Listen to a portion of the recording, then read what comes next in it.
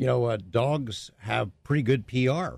Humans generally love dogs, and yet we permit the kinds of experimentation that has been described in the first hour of our interview here tonight with the folks from the Center for Humane Economy.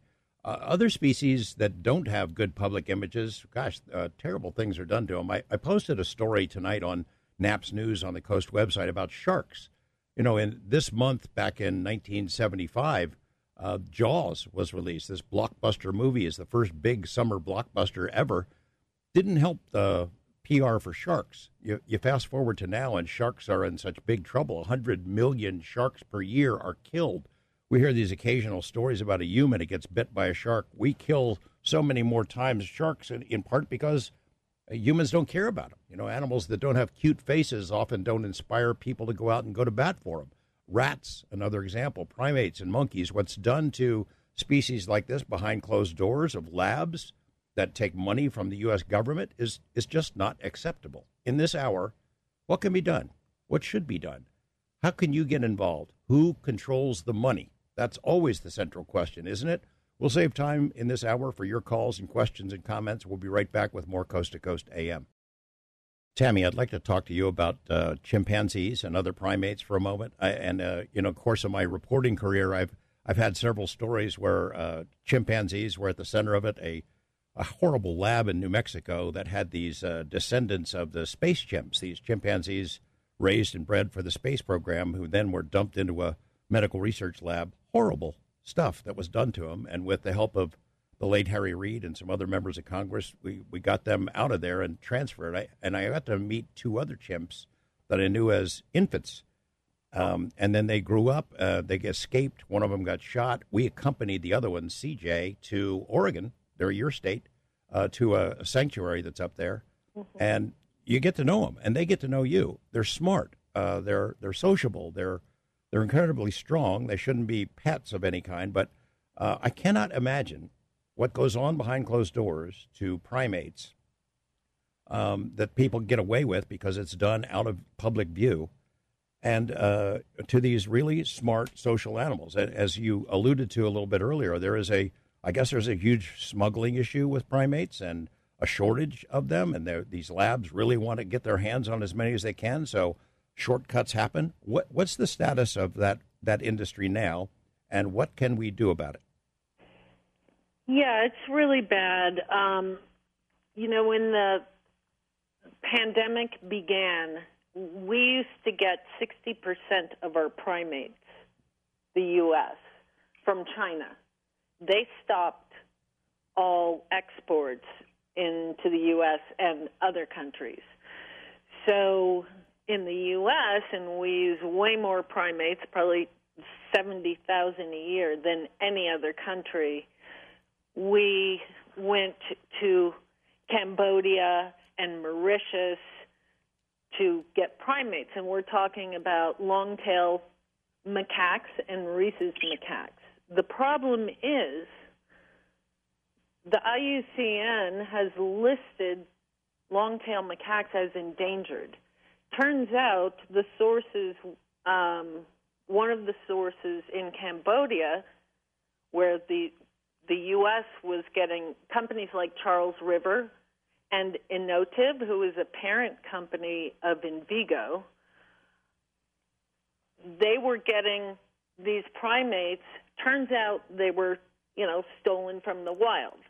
Long story short, the Department of Justice issued indictments last year for the exporter from Cambodia and some of his colleagues. And Charles River, one of the biggest animal testing CROs in the world, but definitely in the country, and Innotiv, also got subpoenas. So the USDA, everybody has said, no more long-tail macaques coming into the U.S. So what they're saying now is we have a shortage. To tell you what that looks like, pre-pandemic, the cost of one primate to do research on was $4,000 to $7,000. In January, it was $35,000 to $40,000, And as of May, it's up to $60,000 per primate. So the animal researchers are not happy. They're calling for more extensive domestic breeding, which we know that is not a solution. It's not going to happen. And, years ago, Congress established the primate research centers funded by the government to do just that. They can't. Primates don't breed well in captivity, but to use them for experiments, they have to be bred in captivity under certain scenarios. So we've got an issue where there aren't enough primates, but we have a solution. Stop using them. Let's not use them. No, there are better, models and methods and all of that. But, talk about reprehensible stuff. You brought up this new bill. PETA did an undercover investigation in Colombia. This NIH-funded lab in Colombia was torturing primates. They did an 18-month investigation. NIH has finally pulled the funding. Colombian officials rescued 108 monkeys. But now this has spurred some new legislation, which we're really happy about. And you mentioned it was Representative Dina Titus and Representative Troy Nels from Texas, very bipartisan. And it's the Cease Animal Research Grants Overseas Cargo Act of 2023. And it would prohibit the NIH from awarding financial support to any activity or program that uses live animals in research overseas. Well, I guess good luck for that legislation. Zahir, that's going to be there's big money behind this stuff. I mean, the people that want this to happen have got billions of dollars. This is the way they've always done it, and they want to continue that. And there's a lot of people making money all along the way. I would think there are powerful forces that favor that this continues to be done this way, whether it produces results or not. That's right. Yeah, you are absolutely right. I mean, the economic incentive here is the key driver for this. And the good news is that we are a country of laws and rules and regulations. And there is a value and a power for each individual in raising their voice and speaking to their legislators and making their opinions known. But we just need more awareness, like what Tammy and the group and Wayne and the Center for Humane Economy and Animal Wellness Action did for the FDA Modernization Act, which really changed the course of medical history. I mean, I am not exaggerating by saying that. And again, George, thank you for shedding light on these topics. I mentioned that we are country of law for a reason. There are two aspects to this to counteract the economic, the greed and the hegemony and the dominance of the interest group in medical research industry. One, we need to look at the laws that are antiquated, and that's what, again, the FDA Modernization Act did. That's an amendment that removed parts of these laws or amended them with things that make more sense. Okay, and then I hope at the end we can a little bit talk about what did the FDA Modernization Act do, and then the other part, George, is that the laws that are generally okay, we have an issue with those in the sense that they are not being enforced properly and they have been abused. And I'll give you an example here directly related to what we are talking about. The animal Welfare Act, I believe 1966, organized the way we treat animals, not rodents and small laboratory animals, but generally most animals. In 1985, I believe there was an amendment to that law that created what's known as IA-Cook, institutional animal care and use committees. And that's what you talked about before in terms of organizing research activities at academic centers and research institutions. So every academic center and research institution that uses animal has to have that IA-Cook committee. The problem is there are some effective IA-Cook committees, and there are others that are not as good. And that discrepancy we see across the board, across the United States. So for this type of laws that generally have guidance that are proper on the use and on the humane treatment of animals, etc., we need to enforce the reporting. We need to enforce the actual implementation of these laws on the books. So that, I believe, will help a little bit in the short term. In the long term, what we need to do is to make sure that we wean ourselves off this addiction to artificial animal models and start investing real money, or diverting a small portion, maybe 5% or 10% or even 1% of these billions of dollars into promising and effective technologies that are human relevant, and that will lead us in the right direction when it comes to mimicking human pathology and human physiology for their understanding and development of treatments. Makes sense. I mean, does the emergence of AI, does that point a way toward having some models that make sense that actually apply to humans? Absolutely. And in fact, the FDA, I'm glad you mentioned that, the FDA Modernization Act defined, that's the beauty about this amendment, is that it defined by name certain technologies that are promising. One of them is computer-assisted modeling, which, mean by that artificial intelligence, and it was spelled by name, as well as other technologies like organoids, and these are little miniature organs, so to speak, and organ on a chip, which are small devices. They look like a memory stick, but they have a lot of stuff inside them that represent the structure of tissues with the hemodynamics and with all the intricacies and details relevant to humans.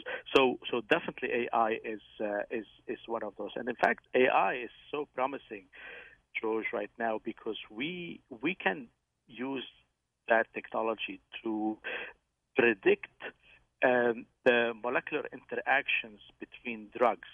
In terms of, we spoke about toxicity. For example, we can use mathematical modeling and algorithms on a large scale with powerful computing powers like quantum computing and others to actually predict the in silico, they call it, to predict on computers the drug receptor interactions and molecular interactions, and what are the molecules and their shapes and size that cause toxicity, and who are the ones that are likely to be less toxic, etc. So this is an enormously promising area. Yeah, Tammy, I don't know if this question is for you, but there's a consumer market that's emerging, starting to right now, coming soon, lab-grown meat. I wonder if there is an opportunity here, if that kind of technology could also produce specimens, flesh, even organs that could be used in these experiments that don't require us to kill or torture animals. That's already being done. That would kind of be organoids, as Zahir mentioned, and organs on a chip. They use human cells, the same ideas with like lab-grown meat. They use animal cells. And with organs on a chip, they use induced pluripotent stem cells, and they can manipulate them into the specific organ they want to create. There's a heart on a chip, a lung on a chip, a liver on a chip. And we have peer-reviewed, fabulous, papers showing, for instance, Emulate is an amazing biotech company that develops organ on a chip. They have a liver on a chip that outperformed animal tests hands down. And even they used, legacy drugs that had caused toxicities in humans, even to the point where it killed some people who took the drug. And the human-relevant organ on a chip made with human cells was able to predict that toxicity. Wow. So it's huge. And if you think about using this and talking about money, we know pharma wants to make money. If we were using human-relevant methods, we could cut time to market in half. Right now it's 10 to 15 years. And R&D cost up to 5-fold. It's a big deal. It's going to benefit, everyone if we get cures more quickly. My dad died of Parkinson's, and he was taking a drug that was at least 30 years old. Worked on the symptoms. My mother-in-law is taking the same drug. Causes hallucinations. She has Parkinson's as well. We've spent all these years, all these neurodegenerative diseases, trying to model them in animals, and what do we have? We really don't have anything. Think of Alzheimer's, ALS, Parkinson's. The way to go is to focus on human biology. We need to do that. We need funding. We need buy-in from regulators, and we have lots of ways that we want to help see that through. You figure that diverting some of those billions of dollars into something that might actually work might lead to actual cures, and that would be in the interest of pharmaceutical companies for them to develop products that really actually do benefit humans. And then, I almost answered my same question. I don't want to get you in trouble, either of you, but maybe that is not what pharmaceutical companies want, is cures. You don't have to respond to that. Pharmaceutical companies are in it for the money. They're a business, right? But if they can actually find cures, not have that huge attrition rate when they go into the clinic, they're going to get more cures, and it's going to make them a lot more money, and our drugs are going to be cheaper, and it's just a win-win. And when I met with hundreds of legislators over 2 years while we were working to get the FDA Modernization Act passed, I always described that bill as a public health bill. It makes no sense to put our clinical trial volunteers at risk when we've tested it on animals. We have no idea what it's going to do when it goes into a human. Yeah. Right. Yeah, well said, Tabby. If I may, George. I'll tell you what, I'm going to have to go to a break. Zahara, we'll come back. Hold that thought. We're going to go to a break, and I promise when we come back, you can finish your sentence there. We're talking with Dr. Zahara Nowli and Tammy Drake from the Center for Humane Economy about animal experimentation, animal testing. Millions and millions of animals carved up, injected with poisons, killed for no appreciable benefit. There's got to be a better way. We do know one thing that helps, and that's sunshine. When you shine a light on some of the most egregious examples that we've discussed tonight, things can change. The center led the charge for this FDA Modernization Act. That's an example of the kinds of things that can happen when people get involved and get fired up about it. In a moment, we come back with our final segment. We'll take some of your calls and comments. If some of you out there work in the medical experimentation industry, maybe you want to call in and give us your opinion. We'll be right back. we'll take a call here in a minute, but Zaher, before the break, I promised I'd give you a chance to finish your thought. We were talking about research money, where it heads, Yes. and wouldn't it be great to cure something? Yes, thank you, George. Very briefly, this is an important point: profit and incentives, and really, we are witnessing now what I call a reorganization of the discovery ecosystem, and experimental pipelines. So, and that reorganization, is going to entail collaboration between industry, government, between payers, between patients, and between nonprofit organizations like ours. So, the driver for the incentive for the industry is clearly there, right? Because they call it the valley of death, this inability to translate from basic science to experiments in humans or clinical trial. They are losing a lot of money, and they want to fill that gap. And our role is also not to antagonize the scientists in academia out there who have been using animal models because that was the only available tool, or because that was what they were taught. We want to transition them into the innovative technologies, and that is an incentive also. And the same for CROs, same for research organizations or contract research organizations that are fundamentally now their business model use animals. We want to also transition to alternative industries that are more into the innovative technologies and away from animal testing. I think if we provide these kind of incentives, and I think we can, if that ecosystem with all its components come together, we will be able to, without creating animosity, transition actually to the 21st century, thinking about modeling and animal testing. Well, hopefully the public can put some pressure on NIH about where that money goes. That seemed to be that would help, wouldn't it? Yeah, hugely. I think that's the key. And I'm glad you brought that point. I think that is key. I think if the American people knows where their money is going when it comes to funding these animal experimentation that are not only inhumane but also ineffective, I think we would have a different reaction. We'll take a call. Mary in New Jersey has a question in mind. Oh, she's gone. Okay. Kelly in Eugene, Oregon is here. What's on your mind, Kelly? Hi, George, and your guest. My question is, has anybody ever heard or read the book Dr. Mary's Monkeys? Yeah, that rings a bell. Is that about JFK? Yeah, it was tied in. Lee Harvey Oswald was like a part of it. It took place in New Orleans.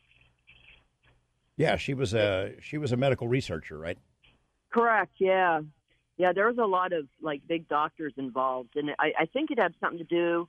I read the book a while ago, but I just was thinking about it tonight listening to the show.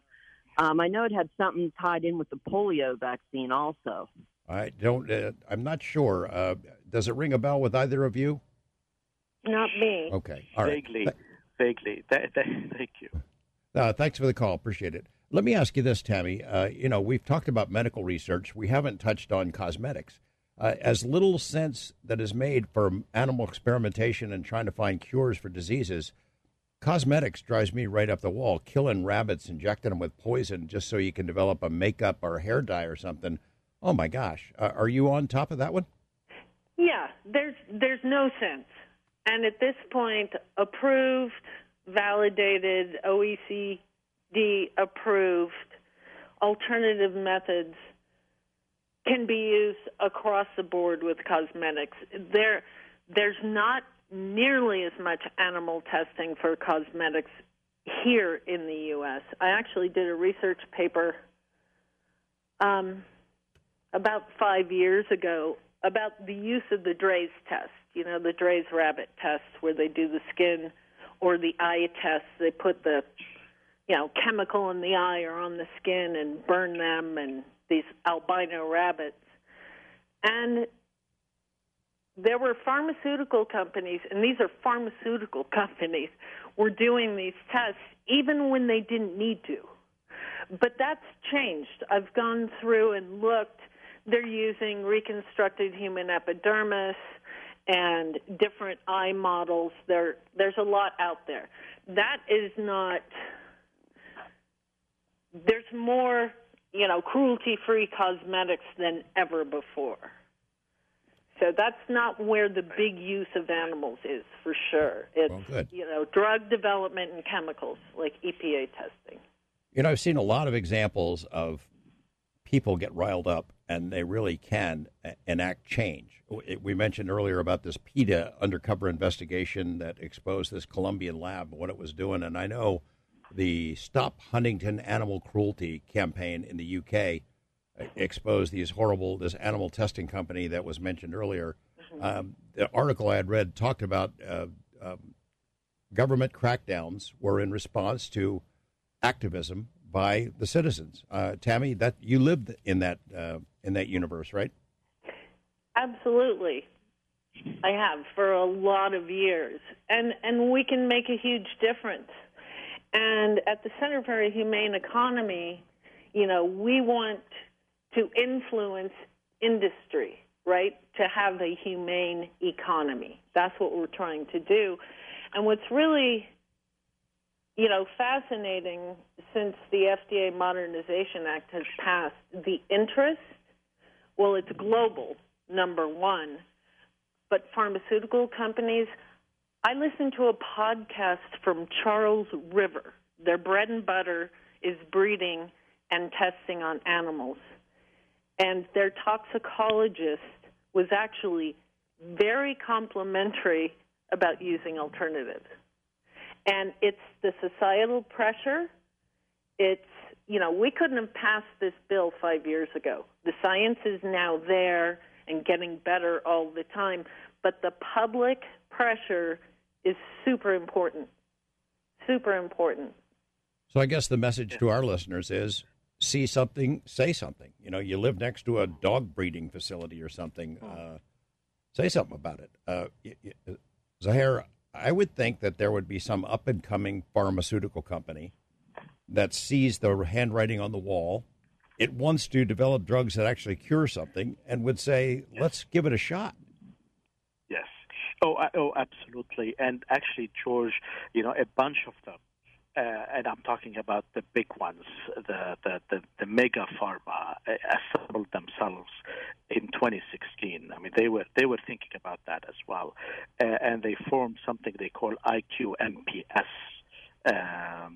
Innovation Quality Microphysiological System. It's kind of a small closed club to explore development in these type of technologies, and it's www.iqmps.com, and there are other smaller startups that are also building business models around specifically these technologies that we talked about, AI, organoids, organ on a chip, and other, microfluidics, other type of innovative technologies that are based more on human relevancy rather than animal models. So there is movement in that direction. In fact, Roche Scientific, which is one of the leading pharmaceutical company in the world, they hired 2 or 3 years ago for executive vice president and leading of research, a gentleman by the name of Hans Clevers.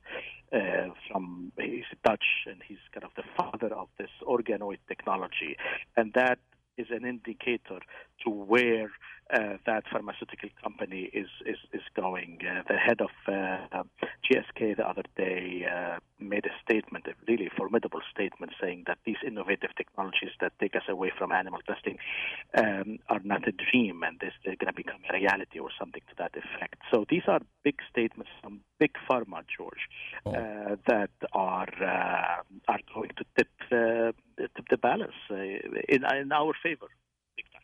And we haven't heard of that before. Yeah.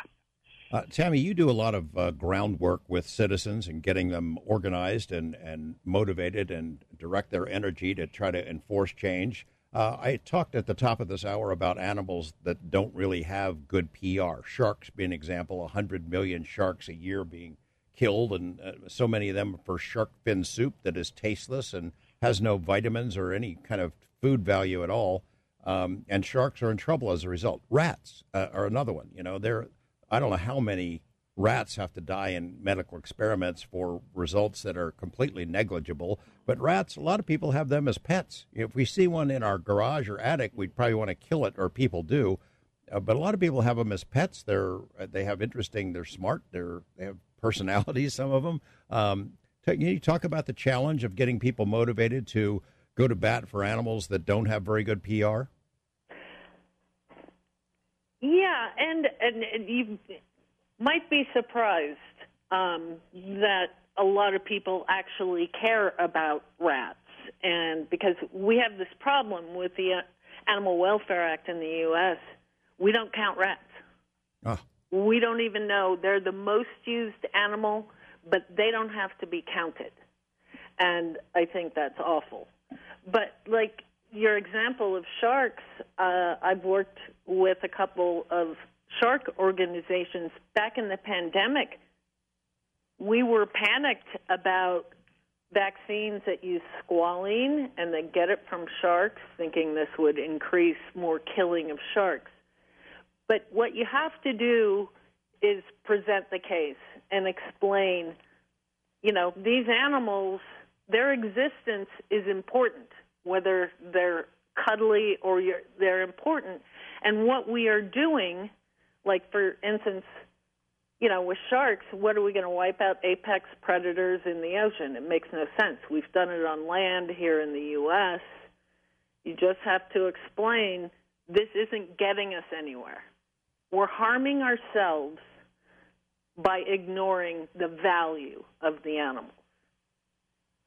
Zahir, when you speak to colleagues in the medical community and these industries, pharmaceutical companies, do they hold it against you that you are sort of an animal advocate?